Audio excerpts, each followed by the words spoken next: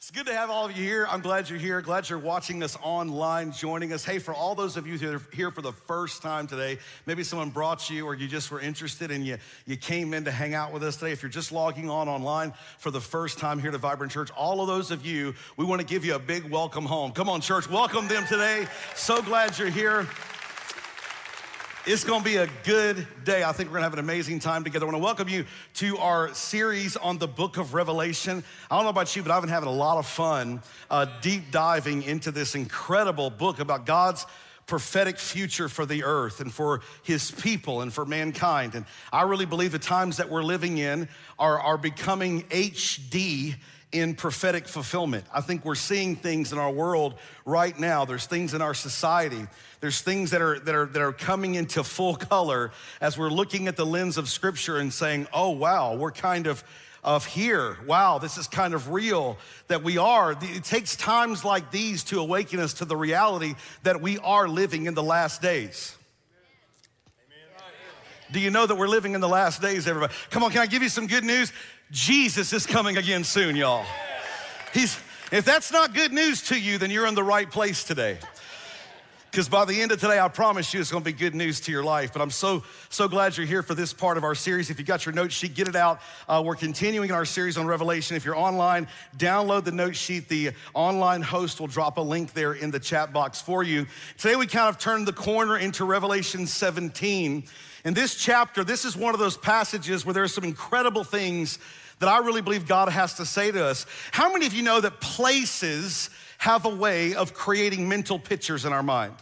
Certain places when you think about them. So if I said today, think about the city of Las Vegas, what kind of pictures would come to, well, you know, the good kind of pictures that come to your mind.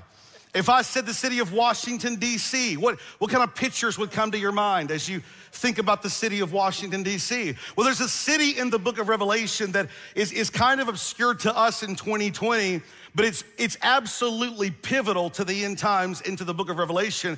It's a city called Babylon. Everybody say Babylon. What pictures come to your mind when you think of that sinful city called Babylon? If you take a look at Revelation 17 and 18 like we're gonna do today, God says, here's the picture I want you to get concerning this very important city in the end of days. Now, if you really want a picture of Babylon in the Bible, you have to go all the way back, not to the last book of the Bible, Revelation, but you have to go all the way back to the first book of the Bible in Genesis. In Genesis 11, there's a city in Genesis 11 called Babel. And Babel had a great tower. Many of you are kind of familiar with that story. And when you look at Babel, you can quickly see the similarities between Babel and the civilization of Babylon at the end of days. Understand, the heart that is in Babylon, the culture that is in Babylon starts in this place called Babel. So before we get into Revelation 17 and 18 today, I want us to journey back, build a foundation off of Genesis chapter 11 so you understand where I'm coming from. In Genesis 11, the Bible says that this is the people of Babel, so they said to each other, I want you to notice how many times you see the phrases, let us. Just watch this. They said to each other, come, let's make bricks and bake them thoroughly, right? They said they used bricks instead of stone. Now, why did they use bricks instead of stone to build the tower? It's so that they could say that they did it.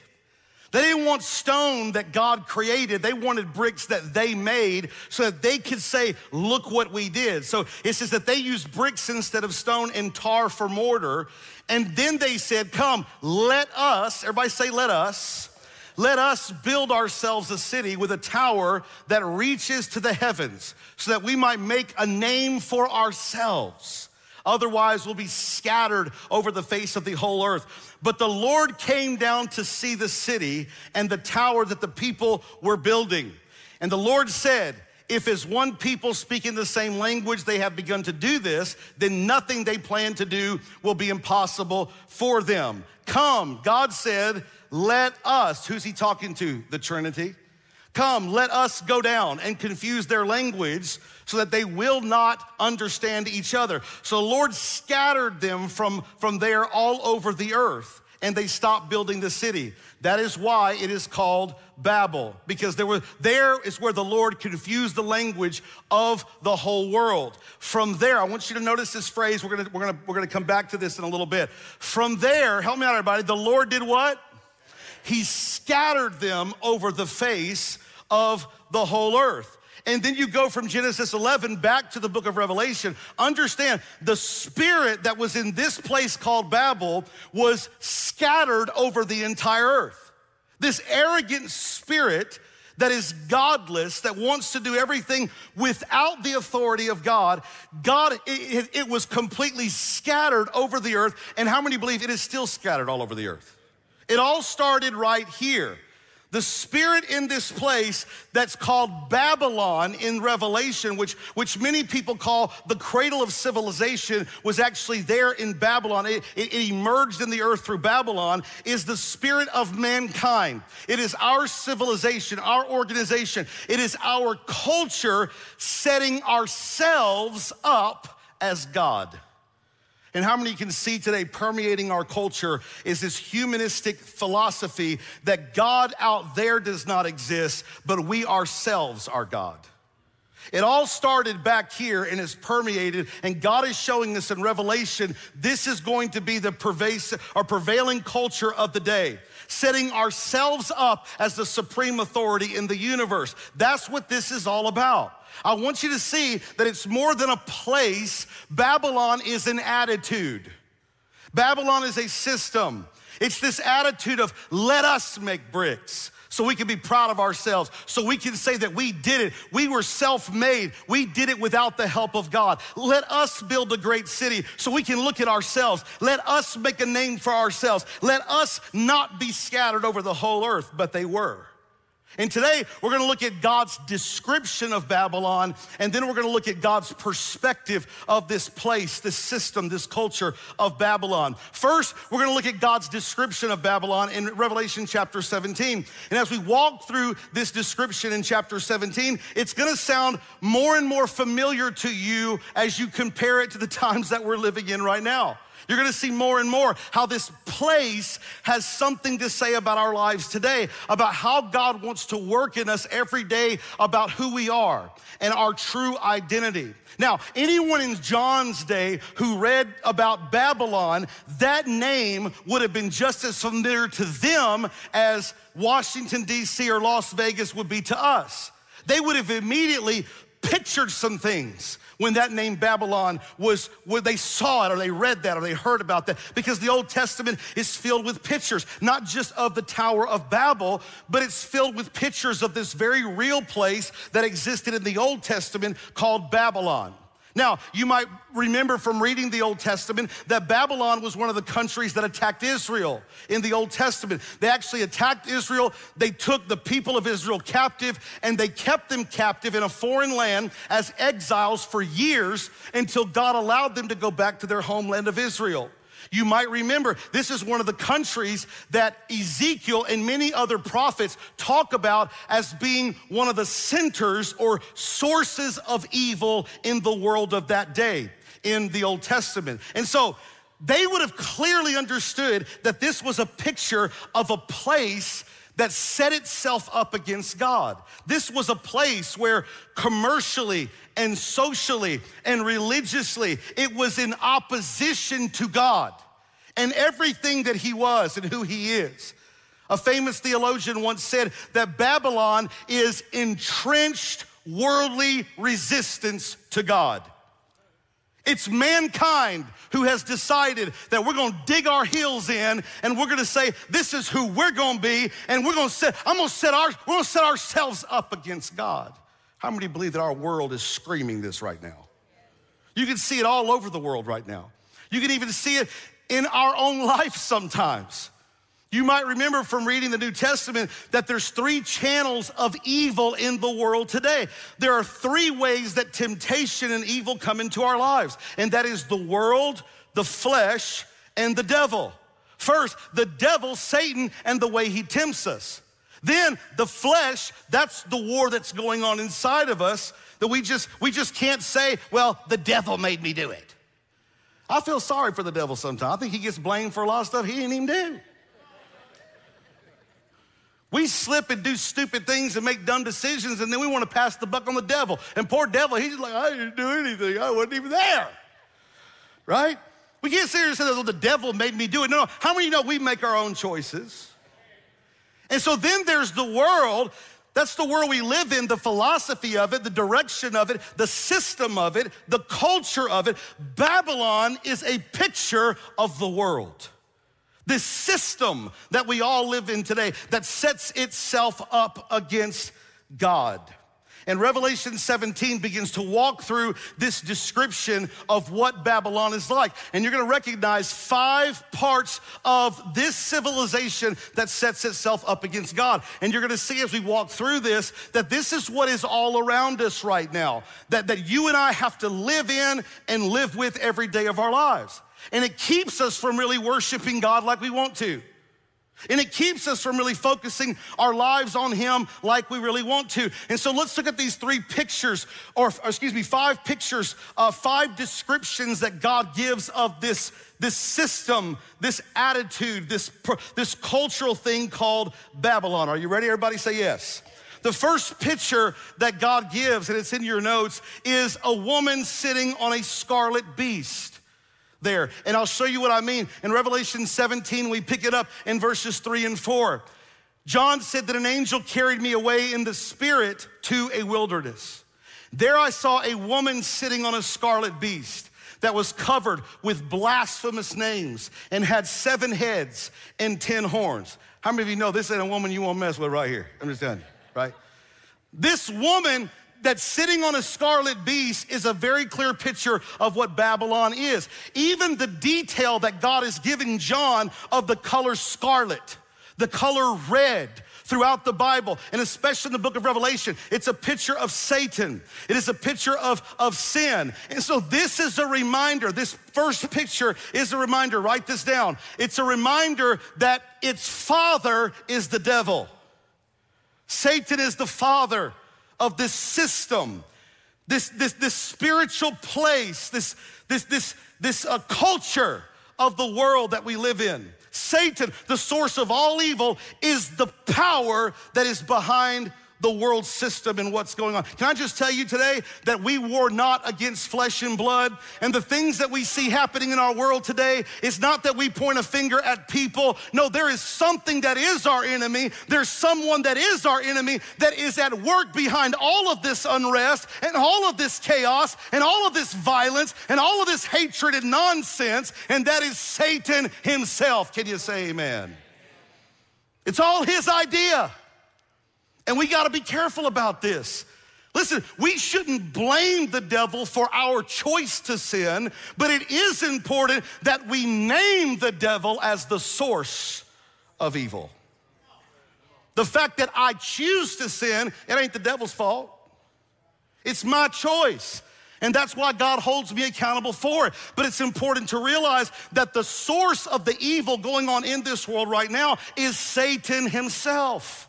The source of anything in this world that sets itself up against God is Satan himself. He is the father of the system of this world. And let me just talk to you men for a moment. All the men in the house, come on everybody, all the men in the house say amen. You hear? Let me just talk to the men in the house.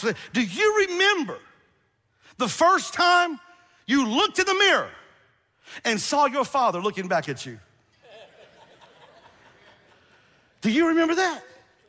Do you remember, my brother, do you remember when you said something and it was like your father's words coming out of your mouth?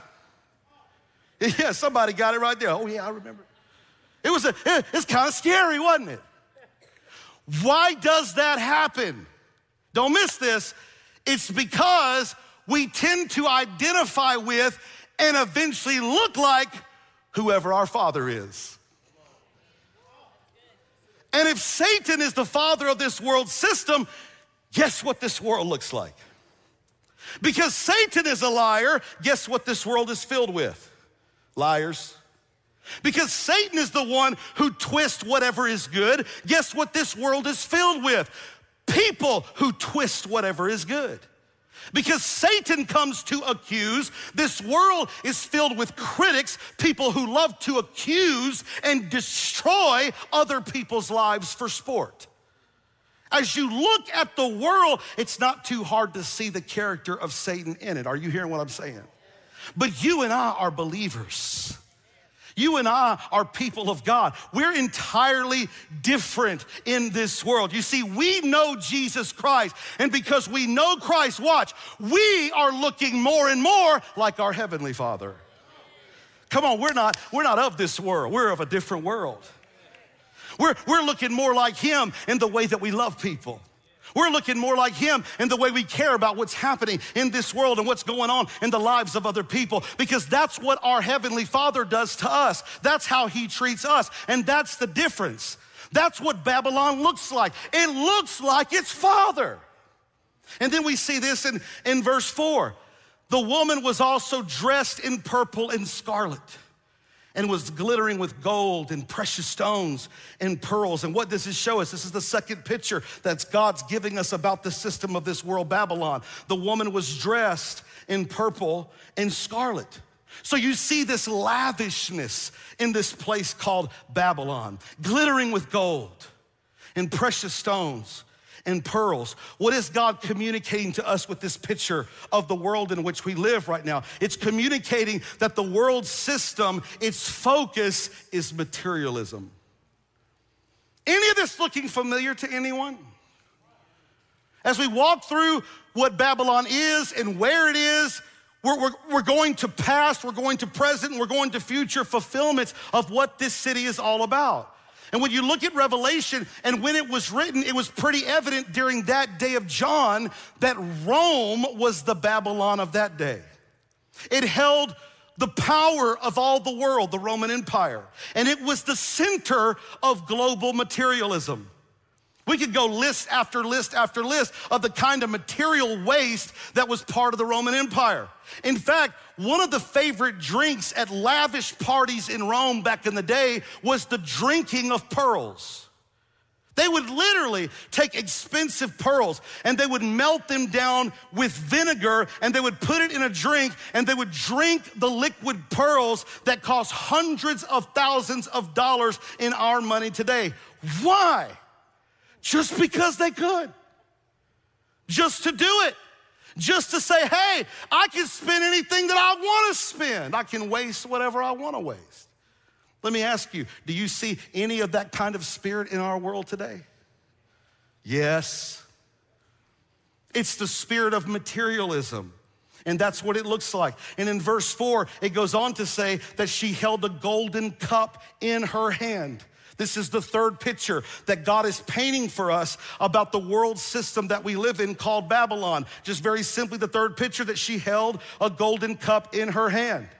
Again, those who had read the Old Testament in that day and who were very familiar with the Old Testament, they would have immediately understood that what this vision was all about. Because Jeremiah chapter 51 is a prophecy of the physical downfall of the first Babylon, the one that took Israel captive.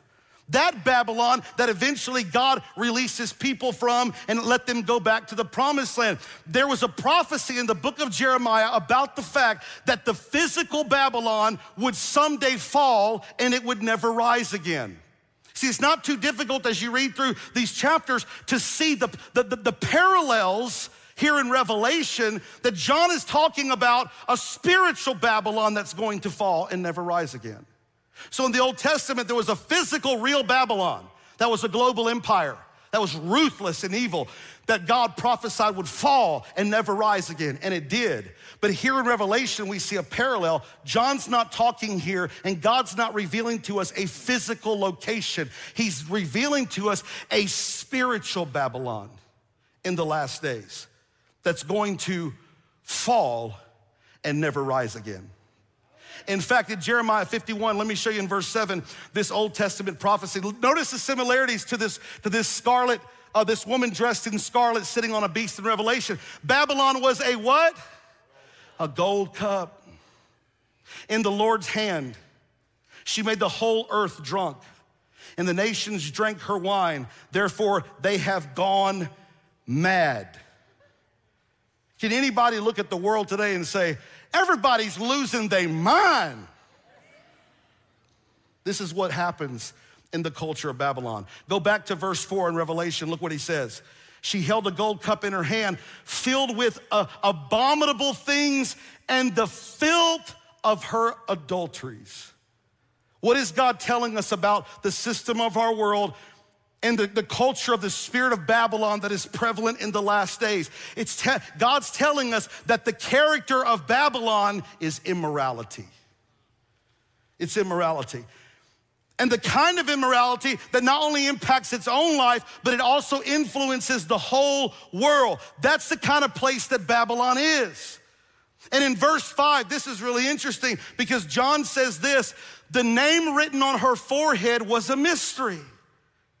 On her forehead was written Babylon the Great, the mother of prostitutes and of the abominations of the earth. What a picture. So what is the business of Babylon? If we know the character of Babylon is immorality, what is the business of Babylon? Write this down. The business of it, or the title of it, mother of prostitutes. The business of it is prostitution. Write that down in your notes. Now, some of you have been coming, I know, to Vibrant for 10 to 12 years, and I can almost bet that's the first time you've ever written the word prostitution as a fill in the blank in church. We're just keeping it real. Prostitution, that is its business. In fact, the prostitutes in Rome back in John's day, they each had a name, an alias that would be written on a sign on their foreheads. This is the picture. It's a parallel. So as they saw as people in John's day saw this picture that they're reading about, there was a name on Babylon's forehead, on this prostitute's forehead. So this would not have been a surprise to the people who had read the Old Testament. And many of you who have read the Old Testament, this picture of a harlot is not a surprise to you either. It's used often in the Old Testament. In Isaiah, the prophet Isaiah talks about the nation of Tyre being a harlot because of their unfaithfulness to God. Nineveh, in the prophet Nahum, he talked about Nineveh being a prostitute because of their unfaithfulness that they had shown toward God. In Ezekiel 16, even Jerusalem, even Israel itself is called unfaithful and called a prostitute and a harlot because of the unfaithfulness she had shown God to the one who loved her most. In fact, Ezekiel 16 and verse 15, this is what it says. It says, but you trusted, talking to Israel, the prophet Ezekiel said, but you trusted in your beauty and you used your fame to become a what? A prostitute. You lavished your favors on anyone who passed by, and your beauty became his. Why does God use this picture? Why here in Revelation does God use this picture of a harlot? I think it's a couple of reasons. One is that with prostitution, follow me, with prostitution, the relationship is commercial. He's talking about what this world system is like. That's what the world is like. The relationships are all commercial. They're not real. They're fake. It's all about what I can get out of it. It's all about how I can elevate myself in the relationship. It's all about how I can be strengthened through this relationship in my position, in my job, in my finances. How can I leverage this relationship? It's all commercial.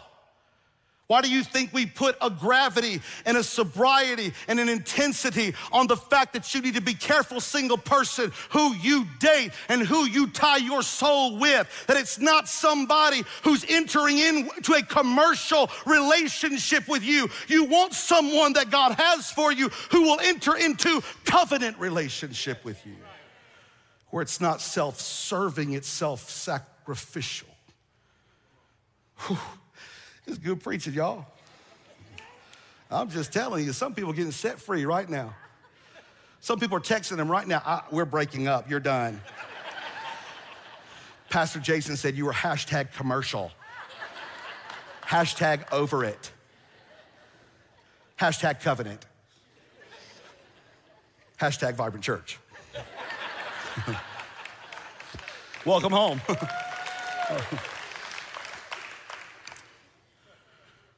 I think the second reason that God uses this graphic picture of prostitution is I think he uses it, I think we use this phrase even when we talk about somebody prostituting themselves to do a number of things.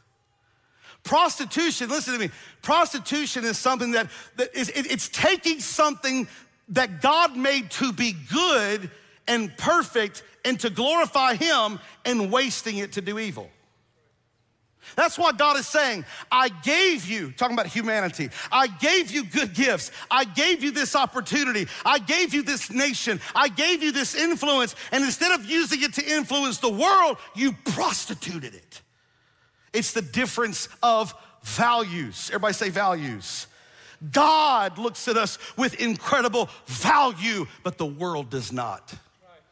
The world looks at you like a commodity, how it can waste and spend you and leave you in a waste heap.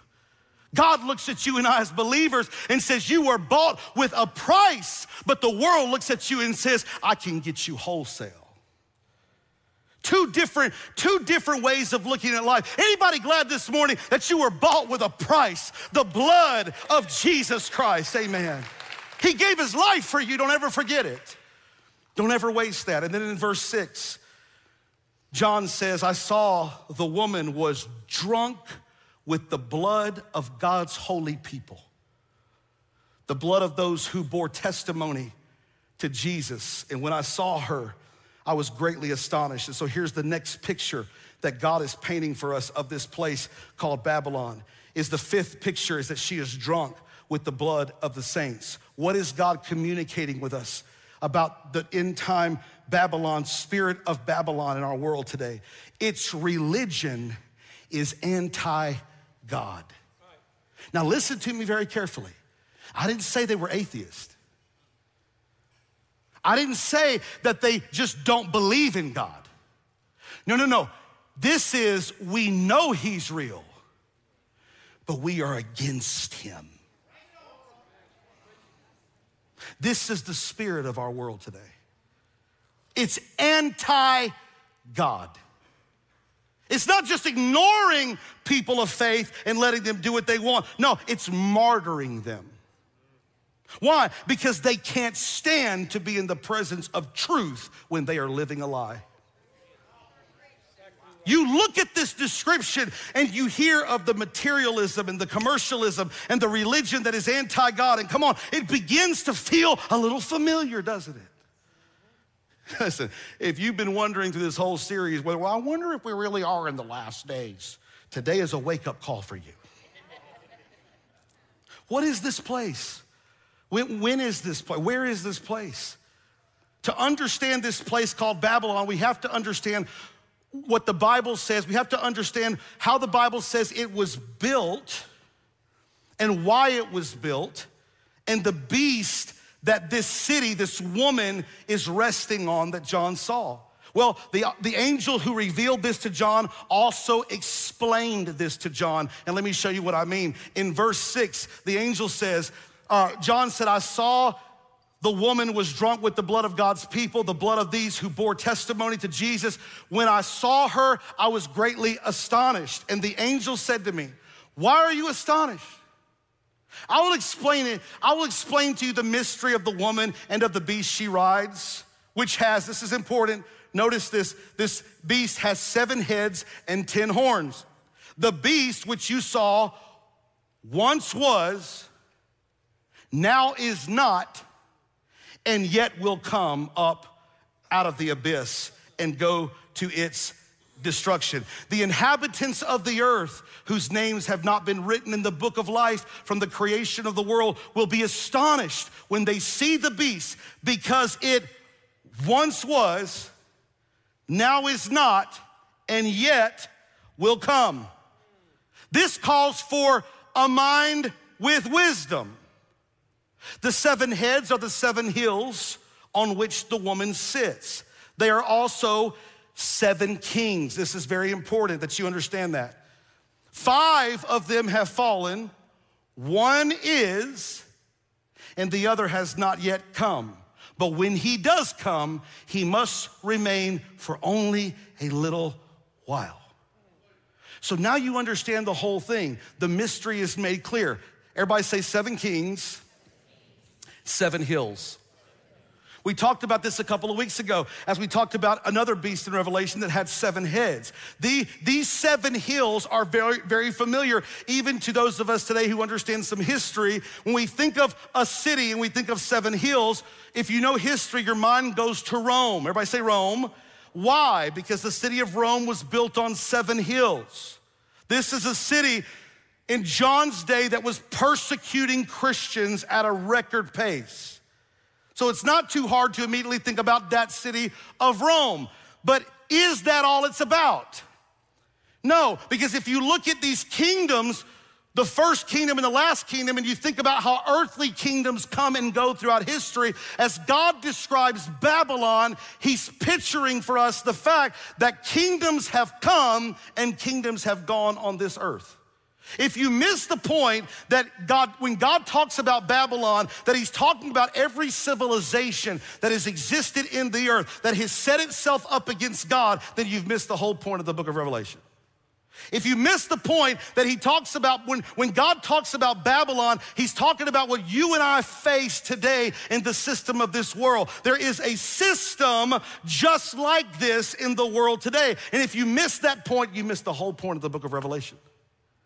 But also, he talks about this place called Babylon setting itself up against God. If you miss the point that there will be a final kingdom and a great final ruler that will come, it only makes sense that there God will finally destroy all evil in that final day, then you've missed the point of the book of Revelation. It means all those things, it means all of those things as God talks about how he's gonna destroy evil. Now let me give you a few other insights that are not in your notes about this beast that we see in verses 6 through 10. It says that this beast with 7 heads and 10 horns, this is interesting. You heard me kind of point it out. The beast once was, now is not, and will come. Who does that sound like, everybody? Satan. Satan once was, now is not, and yet will come. Pretty good picture of Satan. He once was. He was the ruler of this earth. Now he is not. Why? Because Jesus defeated him on the cross. And when Jesus died on the cross, he destroyed the power of Satan once and for all, yet he will come. He gets one final grasp at the world at the end of it all. He's gonna lose, but God's plan for it is that he is gonna be allowed this one final shot. We read about it as we studied through the book of Revelation, how God's gonna defeat evil once and for all as Satan makes this final grasp on the world. We also saw from that description in those scriptures that the beast will make war against the Lamb. And we looked at that last week. Remember we saw last week that right up into the very end, Satan and much of humanity in this world keep battling God as if they're going to win. That's one of the great mysteries, I think, in the world to me, is how people fight against God, thinking that they're more powerful, deceived into believing they're more powerful. But then it gives this interesting fact that the beast, here's what's fascinating, is that we see that the beast will ultimately ruin Babylon. The beast itself will destroy its own system. Where do you see that? Let me show you in verse 12. The 10 horns you saw are what? 10 kings who have not yet received the kingdom, but who for 1 hour will receive authority as kings along with the beast. They will have one purpose and will give their power and authority to the beast. They will wage war against the Lamb, but the Lamb will triumph over them because he is the Lord of Lords and the King of Kings. Can somebody say amen?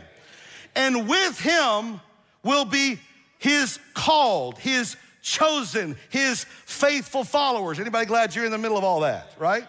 But then we see it switch into verse 15 and 17. It says, then the angel said to me, John said, the waters you saw where the prostitute sits are peoples, multitudes, nations, and languages.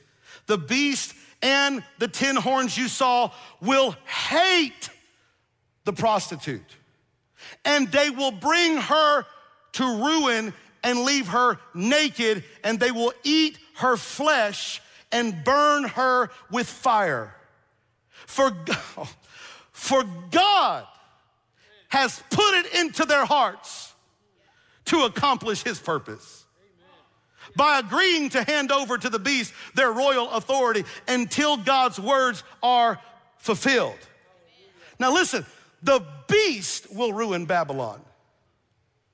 The beast will ruin its own world system. And notice a couple of things. One is that the harlot is destroyed by the beast. So watch. Evil inevitably and eventually, evil consumes itself. It has to. That's what evil is. It turns on itself. And second, the Bible tells us, God put it into their hearts to accomplish his purpose. You see, we read these ugly, horrible pictures of the beast and with these horns and these heads, and yet God put it into the heart of the beast to accomplish his own purpose. Remember the 4 words we talked about last week? Come on, God is in control. He is in control. Even in this last grasp that Satan has, God shows himself to be the only one that is in control and in charge. Let me just tell you how powerful God is. God is so powerful, he even uses evil itself to defeat evil by putting it into evil's heart what it's gonna do. Amen. That's how powerful God is. One more thing to notice about this description of Babylon is that Babylon is a beautiful place to live. If you made up a list of 100 top 100 cities in the United States today or in the world today, Babylon would definitely be in the top 10. It might even be number 1. Look at all the commercial success. Look at all the wealth. Wealth for everyone. Needs are catered to. It's the center of power. People like living in Babylon. It appeals to their sense of pride. It gratifies their need for pleasure. But aren't you glad that God had a different plan for us? Babylon is the opposite of God's plan. Let me show what I mean real quick. Write this down in your notes. Babylon, the woman, is the unholy opposite of the bride of Christ. And we're gonna look at that in a few chapters, by the way. Babylon, the city, the woman you saw in verses 18 is the great city that rules over the kingdoms of this earth. But we as the bride of Christ are of another city. Hallelujah. Glory to God. And that brings us to the second difference that Babylon, the difference between Babylon and what God has for us is Babylon, the city, not the woman, but the city is the ungodly opposite of the New Jerusalem, which we're gonna really look at and see in the next chapters coming up. God has a new plan, and we're waiting on that plan. And while we're waiting, we live in a world where Babylon is attractive, where the system is attractive, not only to the world, but also sometimes to you and I as believers. We grew up in the world. In Babylon, we get what we want, when we want. And in the end, we find out it's not really what we wanted at all. But in the New Jerusalem, we get what God wants when he wants to give it to us. And in the end, we find out it's what we really wanted all along, right? That's the difference between the two. And we're gonna look at God's perspective on this place called Babylon and how God's gonna help us live in a new way while we're in this earth and this world system today. Where do you see these descriptions of Babylon in our world today? What does God think about all of this that's happening in our world, in the system of this world? As you take a look at these descriptions of this place where God is not honored, but where man is honored, where it's all about ourselves, pulling ourselves up and setting ourselves up against the holy God as the source of power for the universe. What does God think about this? And how do you and I live in this kind of a world today? How do you and I handle the kind of world that we're in? In fact, I was just telling my wife just a couple of days ago, I really am concerned for the America my kids are going to inherit. I'm concerned.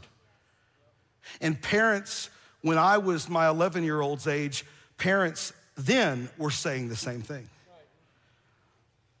Chapter 18 gives us God's perspective of Babylon, and there are 4 voices in this chapter that we're gonna hear. Can I get into this? Are y'all still with me? 4 pronouncements from a powerful angel that help us put human history in perspective by understanding God's perspective of Babylon. 4 voices that put this world today in complete perspective. Any world ruler today that sets itself up against God, including our own country, I don't care. I don't care what, God is not partial. Any place in the world that says we're gonna honor ourselves and we're not gonna honor God. These 4 voices also put perspective of the world leader of the end times and the power of the end times that will set itself up against God. So if you wanna study it a little further, just read Jeremiah chapter 51 and 52 about the fall of the physical Babylon that will never rise again. There's no physical city called Babylon today, but God said, the reason there is because God said there never would be. I destroyed the physical Babylon, that it will never rise again. Understand, all these chapters are about the fall of a spiritual Babylon. Are you tracking with me? All right? So the first voice, there's 4 voices. Here's God's perspective on all of it. Voice number 1 is the voice of condemnation. The voice of condemnation, right quickly. In chapter 18, we turned the corner, verses 1 through 3. John said, after this, I saw another angel coming down from the heavens. He had great authority, and the earth was illuminated by his splendor. And with a mighty voice, he shouted, fallen, fallen is Babylon the Great. Come on, that's incredibly good news right there. All the power that sets itself up against God one day is going to be fallen. Hallelujah. What's God's perspective of this? Write this down. Very simple, that Babylon will fall. He's known from the beginning. God has known from when they first built that tower in Genesis, from when they first bit into that apple in the beginning of Genesis, from before he created the heavens and the earth, he knew that this was gonna happen. You'll notice that there's a phrase all through these chapters, chapter 18, we don't have to take time to get into it. There's a phrase that is no more at all. That phrase, no more at all, is used 6 times throughout these passages.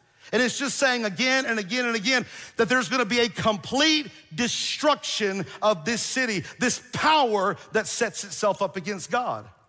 Now, let's just say this, let me give you an example. Let's just say that I have in my head 2 pieces of stock that I got a tip on to invest in. I know that one piece of stock is valued to a lot of people right now. But I also know that that same stock is gonna fall to 0 because the company's gonna go bankrupt. But I got this other stock that I also got a tip on, and this stock is going to increase without a doubt 30, 60, and 100-fold. You can count on the increase of this stock forever. And let me ask you, those of you who are wise investors, you've been studying the stock market, which one are you going to choose? You see, why do we sometimes fail to invest ourselves in that which we know is guaranteed to increase in the end? I'll tell you why. Because of temptation, because of sin, because we're normal human beings. Sometimes it's also because of our perspective. We don't see it. We don't remember that what I'm investing my life in right now is gonna be destroyed one day. Or I can invest my life in something that's going to last forever. How many believe if we could see that more often, we'd invest our lives differently every day, right? God's perspective of this world system that we're surrounded by every day is it's all going to fall someday, and you can count on it. Come on, his kingdom is gonna last forever. Can you say amen? Here's a second voice that comes in John's vision here. And this is the voice of separation. The voice of condemnation and the voice of separation. Right quickly, verse 4 says, then I heard, John said, another voice from heaven say, come out of her, my people. Whew. Talking about Babylon. Come out of her, my people. so that you will not share in her sins, so that you will not receive any of her plagues. Oof. For her sins are piled up to heaven, and God has remembered her crimes. What's God's perspective?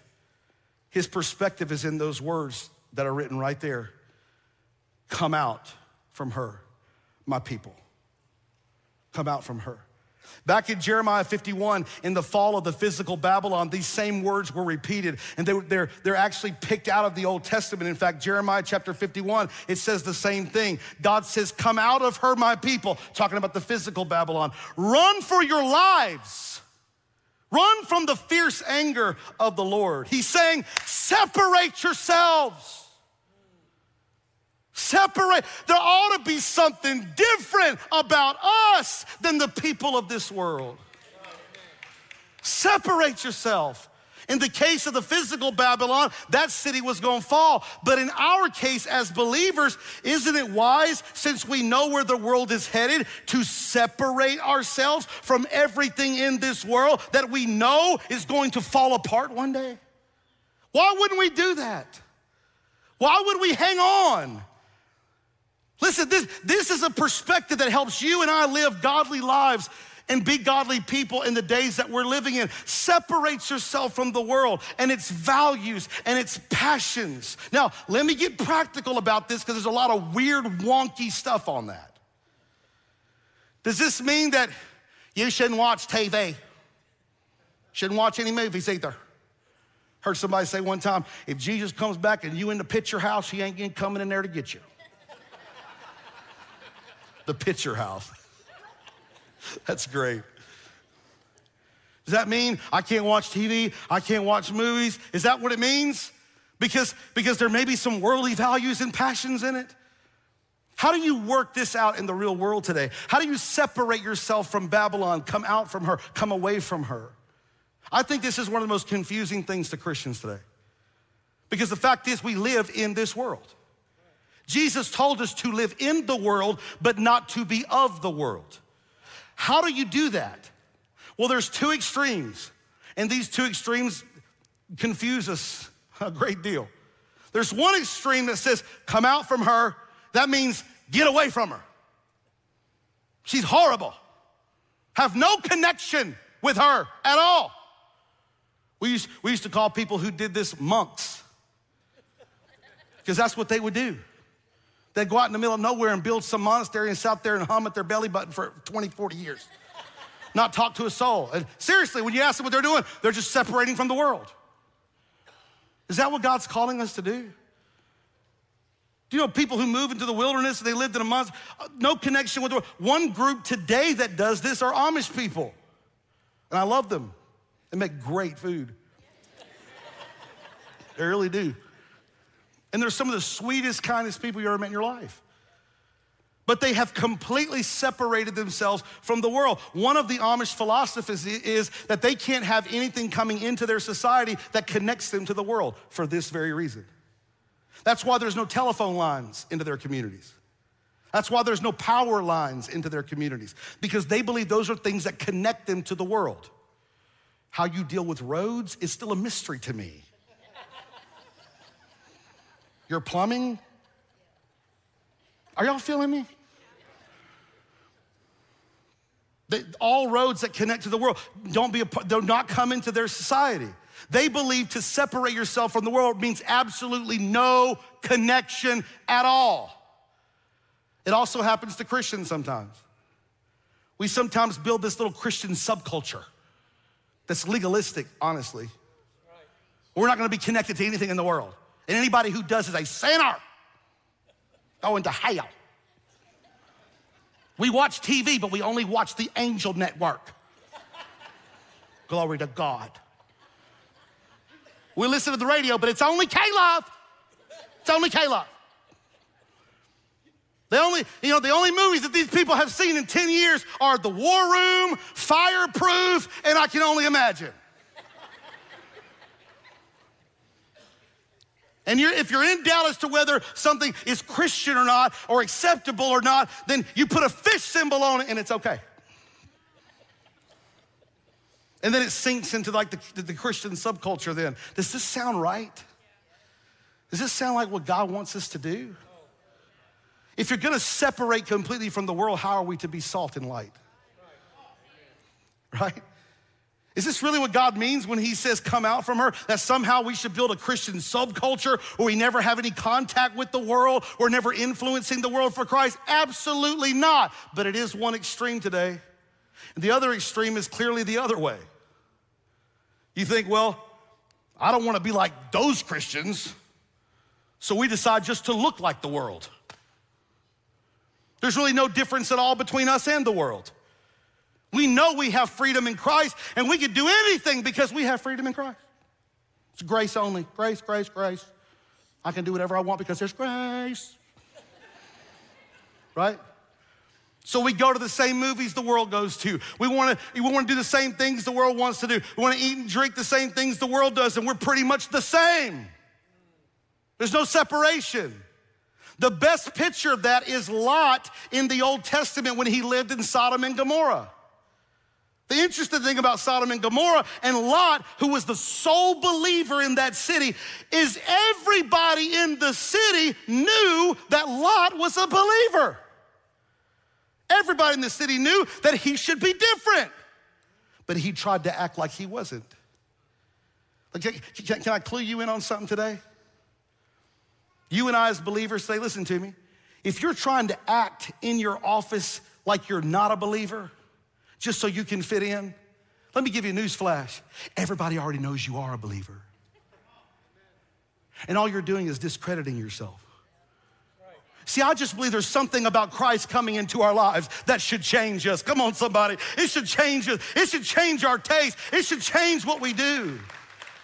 Listen, all the people in your office, they already know it. And let me clue you in. Listen, they feel uncomfortable with the fact that you're not acting like your heart and your passion that's in your life.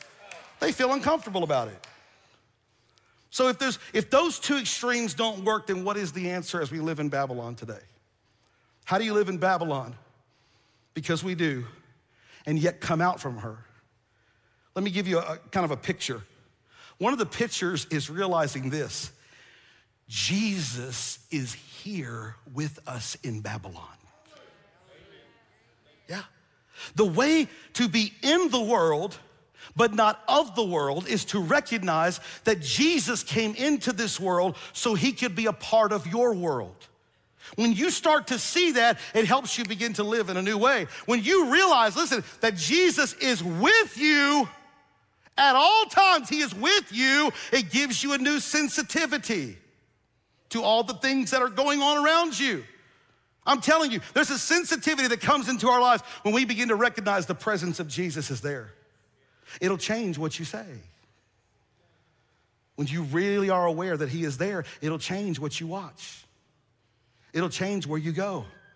That sensitivity is an interesting thing to me, because isn't it interesting how you'll act one way around your family, but if a guest is there, everybody's like, shh, shh. Wouldn't say that. Don't say that. And why? Because when you're aware that somebody is there, how many of you know your sensitivity changes? When you're aware that Jesus is there, the fact that he is with you there, it should change the sensitivity in your lives. How many believe that? Say a good amen. He is with you. You think it might change where you go? You think it might change how you think? I'm telling you, recognizing that he is there with you, it changes things. Jesus is here with us. Recognizing that he is with us in Babylon helps us to live as his followers in this system, to be in the world but not of it. So let me protect you from some weird thinking. One of the thoughts that comes into our mind is, Jesus is here with me. That means all I can do is go feed the poor. All I can do is go preach the gospel, because that's all Jesus would be doing. Have you read the Old Testament? Have you read the New Testament? Do you know that Jesus spent a lot of time taking care of his family? That's something Jesus would do. By the way, just to bust your religious bubble while I'm at it, the Bible also clearly tells us that Jesus was a party goer. The Pharisees actually called him a party animal. They called him a drunkard. Don't even let me go there. There was something about his life that had an infectious joy to it.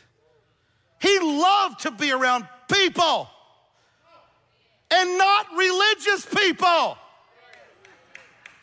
Jesus loved to hang out with the broken and hurting and dirty and sinful people. Jesus would not have been the one that refused to go to your Christmas company party because there's gonna be alcohol there. I'm not going to that because I'm clearly gonna communicate to my coworkers that I'm better than them. Yeah, that's what Jesus would do. No, he clearly shows us in Scripture, Jesus would actually go to the company office party because he would be in the world, but he would not be of the system that's going on there. And he's okay with people using language around him too, because what are sinners supposed to do? I get really weirded out when I hear Christians say, I can't work at my job anymore. The language that's there, I just cannot handle the language. And I'm like, what are they supposed to talk like? They don't know Jesus. Oh, I'm not going to the company office party. Oh my God, it'll be like a drunk fest. And I'm just not, that just messes with my spirit. Let me tell you what should mess with your spirit is the people that are there getting drunk need Jesus. That's what should mess with your spirit. So you can go have a Sprite with a lemon in it and talk to people. Hallelujah. Selah. Or even not, whatever. Pharisees called him a party animal, man. To think that being in the world but not of the world means that I can only do spiritual things. I saw Jesus do. Listen, you need to know everything is spiritual when we do it in his name. You should be with your family and enjoy your family in his name. You should go to the ball game in his name. You should go to work in his name. You should go to the grocery store in his name. You better have his name when you go to Walmart or you're gonna get all in your flesh.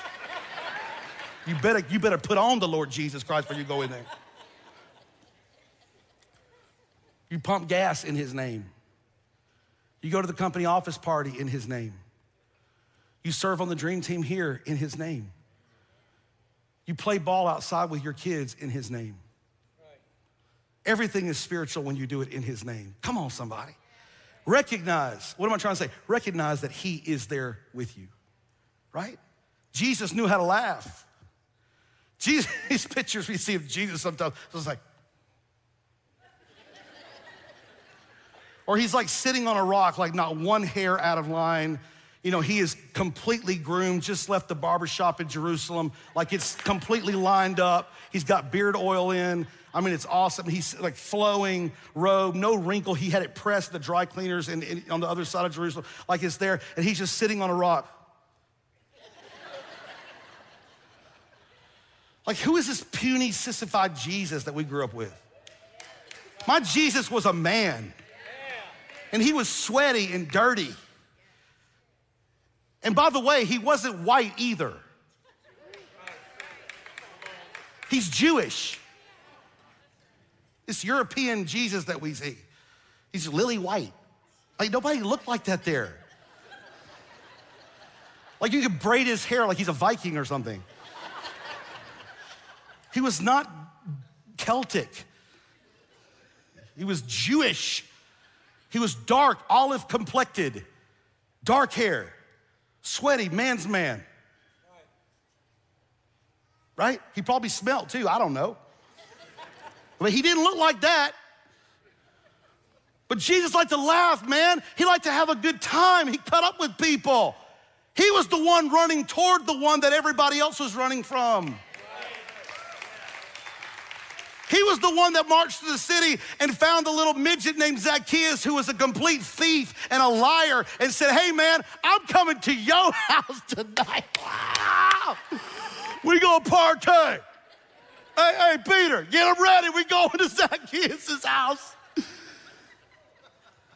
And you know what? He went and hung out with Zacchaeus and they partied and had a great time and it changed his life forever. Changed his life forever. No, Jesus was the one that would run to the prostitute that everyone wanted to stone, all the religious people wanted to stone and vilify and talk about on Facebook. Oh yeah. And they wanted to talk and whisper in corners in the church about her. And they wanted to pick stones up. No, Jesus was the one that ran to her. And he bent down and he would write in the sand while they were talking about killing her. And nobody knows what he wrote, but it says in the Bible that they begin to drop their stones from the oldest to the youngest. I'm tempted to believe that what he was writing in the sand was the sins of all the ones holding rocks. And I think the older ones dropped the stones first because their list was longer. Because he turned to them and says, he who is without sin, throw the first stone. Now, Jesus was the one who ran to. He's the one that embraced the one that everybody wanted to forsake. He was the one that stood off afar when he was calling his disciples and he was watching Peter on the shore, just fighting and mad and beating people up and cussing people out and smelled like a whole fifth of whiskey. I mean, he's just nasty dude, right? And Jesus is the one watching afar off going, the kingdom has need of somebody like that. Oh, I like that. Oh, I know he don't look like much, but you wait till I get done with him. Oh, Jesus would see a Matthew in the city square ripping people off with their taxes and ripping and robbing people and being deceptive and cheating old ladies out of their money and smiling about it and reveling in his evil. And Jesus would watch from afar off under a tree and say, oh, the kingdom could use somebody like that right there. Come on, aren't you glad that he chooses the one the world doesn't want? Aren't you glad that he used you and chose you? Right? Jesus, I don't know if, I think Jesus would be the one that laughed and had a good time and say, hey, let's go out to eat together after church. I don't know if he'd eat pizza, but I don't know what restaurant he'd choose, but I do know that he would enjoy the fellowship. He went to the home of sinners who didn't even believe in God. He spent time with them. He related to them. He enjoyed being in their presence. Come on, if God wants us to be in the world, he just doesn't want us to be of it. Then we have some soul searching to do to realize that he is with us everywhere we go. 1 John chapter 2 actually says this, do not love the world. Now let me just clarify this. Scripture says don't love the world. It didn't say don't love the people of the world. Don't love the system. Do not love the world or anything in the world. If anyone loves the world, love for the Father is not in them. And then John went on to say, for everything in the world, the lust of the flesh, the lust of the eyes, the pride of life, it comes from the Father. It comes not from the Father, but from the world. The world and its desires pass away, but whoever does the will of God lives forever. John said, don't love this world. Don't love anything in the world. Let me ask you something this morning. Do you struggle with this? Being in the world, but not of the world? Don't love the world. Don't even love the things in the world. The only way that I've found, and I believe that you can stop loving the world and stop loving the things of the world, watch, is to start loving Jesus. Come on, the more you fall in love with Jesus, the less you're gonna be in love with this world. Just trying to say, well, I'm not gonna do that, and I'm not gonna love that, I'm not gonna go after that, it doesn't work. But recognizing who he is. Come on, how many of you know he is so much better than anything this world has to offer us? Amen? He's so much greater, he's so much deeper, he has eternity to offer us. So why in the world, why would I love this world which is not gonna last when I can love him who lasts forever? Why hold on to a world that's going to fade away? Why hold on to Babylon, which someday is gonna be destroyed, when I have a new city to look forward to? And I have a Savior who loves me. That's the voice of separation. There's a couple other voices, I'm gonna give them to you real quick. Third, there is the voice of lamentation. You hear this in verses 9 through 19, this voice, you hear the voices of those who trusted in Babylon, who trusted in a world power. Look at it with me very quickly. It says, when the kings of the earth, in verse 9, when the kings of the earth who committed adultery with her, Babylon, and shared her luxury, see the smoke of her burning, they will weep and they will mourn over her. Terrified at her torment, they will stand from afar off and cry, woe, woe to you, great city. Watch this, you mighty city of Babylon. Everybody say, in 1 hour. In 1 hour, your doom has come. You find God's perspective on this in one phrase, and it comes up again and again. Look at verse 17. Read that with me. In 1 hour, such great wealth has been brought to ruin. A few verses later, in verse 19. Come on, say it with me. In 1 hour, she has been brought to ruin. What's God's perspective on Babylon? 3 simple words, and that is this: in 1 hour. In 1 hour, it's all gonna be gone. In 1 hour, all the treasures, all the pleasures that we focus on in this world, all the things we spend our life earning and working toward, in 1 hour, it's all gonna be gone. Salvation by checkbook is gone. God on demand is gone. Meaning in my money is gone. Religion as a feeling is gone. Self as a God is gone in 1 hour. Why would I want to hold on to that? Don't you see that God's trying to help us make sense of how we live in this world today? Why in the world would I want to hold on to any of that? It helps me live in a new way, the way that God wants me to live in this culture of Babylon. And then there's a fourth voice, and this is the voice of celebration. Everybody say celebration. It just sort of slips its way into this voice of celebration. In verse 20, all of a sudden, in 1 hour, she has been brought to ruin. And then it says, rejoice over her, you heavens. Rejoice, you people of God. Rejoice, apostles and prophets, for God has judged her with the judgment she imposed on you. And so what is God's perspective with this voice of celebration? God's perspective is justice will be done. Celebration, celebration. I believe there's gonna come a day when we're gonna celebrate good times. Come on, come on. Okay, I'll stop. Verse 21, follow me, verse 21.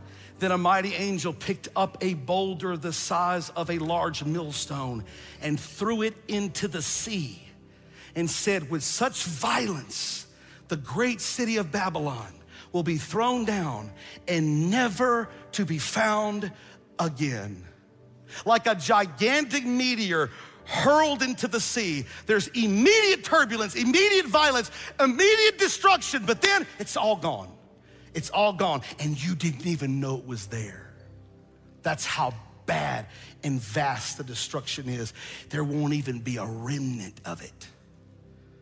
Listen, that's what's gonna happen with this world system that sets itself up against God. Babel, the beginning of this attitude in Genesis, was a place that talked about what we could do on our own apart from God. Let us make bricks. Let us build a city. Let us make a name for ourselves. But the New Jerusalem, the heavenly city, is a place where it's really gonna focus on this next week, so don't miss it. We're gonna focus on the New Jerusalem. I'm telling you that you don't wanna miss next Sunday. No, we're about to run laps around the church. I promise you, it's gonna be great. No, we're not gonna do that. But I'm just saying, you're gonna have the want to do that, okay? Don't do that. But anyway, we're gonna talk about the New Jerusalem, what we have to look forward to next week. Entirely different place than Babylon. It's a place where instead of saying, let us make, we say, God made us.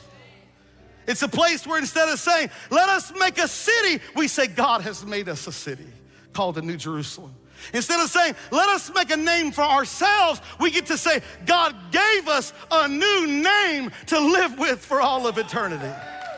Instead of saying, let us make it to where we won't be scattered, we get to say, God gathers us for all of eternity. You see how the Bible ties together from the beginning to the end? It ties together. In the book of Genesis, we see this place called Babel where everyone was scattered. And here in Revelation at the end, Babylon is destroyed and all of God's people are now gathered back together again. Come on, that's good news, everybody. Come on, do you believe that today?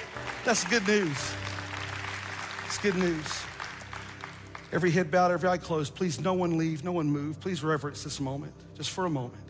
Father, I just pray in the name of Jesus. Whew, my goodness. I just pray in the name of Jesus, God, that you help us as your people that are living in a Babylon today, the system of this world.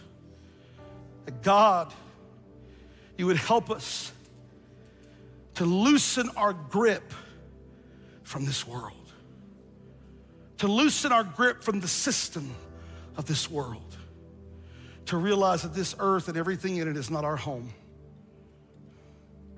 but to live in the reality that we are in the world but not of the world. But while we're here, we're called to be salt and light. We are to separate ourselves from the world but not from the people of the world. That we're to be aware at all times that Jesus is with us everywhere we go. Help us to love like you love, Jesus. Help us to see people like you see them, Jesus. Help us to break the grip of Babylon off of ourselves and off of those around us as we lead them into the reality of Jesus Christ. In your name. Just remain in prayer for one moment, very quickly, very quickly. I'm not gonna belabor this point. I really believe there's some of you here this morning. God brought you here for this moment right now because he loves you. Some of you are watching online for this moment right now. Because some of you, you honestly can look into your heart and you can see that your heart is attached to this world way more than it should be. And because of that, you would own the reality that my heart is probably further from Jesus than it should be. But today is your day. Because in just a moment of surrender, you can let go of your grip on this world and you can turn toward Jesus and take hold of him, which lasts forever. And I want to pray with you this morning if that's who you are. I'm not going to embarrass you. I'm not going to ask you to come to the front of the church or anything like that. Right where you sit, right where you're watching online, I just want to lead you in a very simple prayer. And if that is you and you're here and you say, you know what, I want a fresh start with God. I want a fresh start with God. Yes, the Holy Spirit is dealing with my heart. I want to feel forgiven. I want to feel his grace. I want to let go of my hand on the world and I want to grab hold of him. I want to know that I know that I'm right with him. With every head bowed and every eye closed, if that's you, I want you to lift your hand in the air. Come on, real high and real bold. Come on, be bold. God bless you, bless you, bless you. May I see you. So many of you, God bless all of you. Praise God for you. Let me lead you in a very simple prayer of forgiveness and faith, and we're gonna pray with you as a church family right now. Come on, everyone praying out loud. Dear God, thank you for sending Jesus to die for me. Forgive me of my sins. Wash me clean. I surrender my whole heart completely to you. Fill me with your spirit. Teach me to live for you. Thank you for a fresh start. In Jesus' name. And everybody said a big amen. Come on, we ought to give God some praise today. Come on, that's what it's all about. It's why we do what we do. As you remain seated, please, just for one more moment, and I'll let you go. The restaurant ain't going nowhere, I promise you.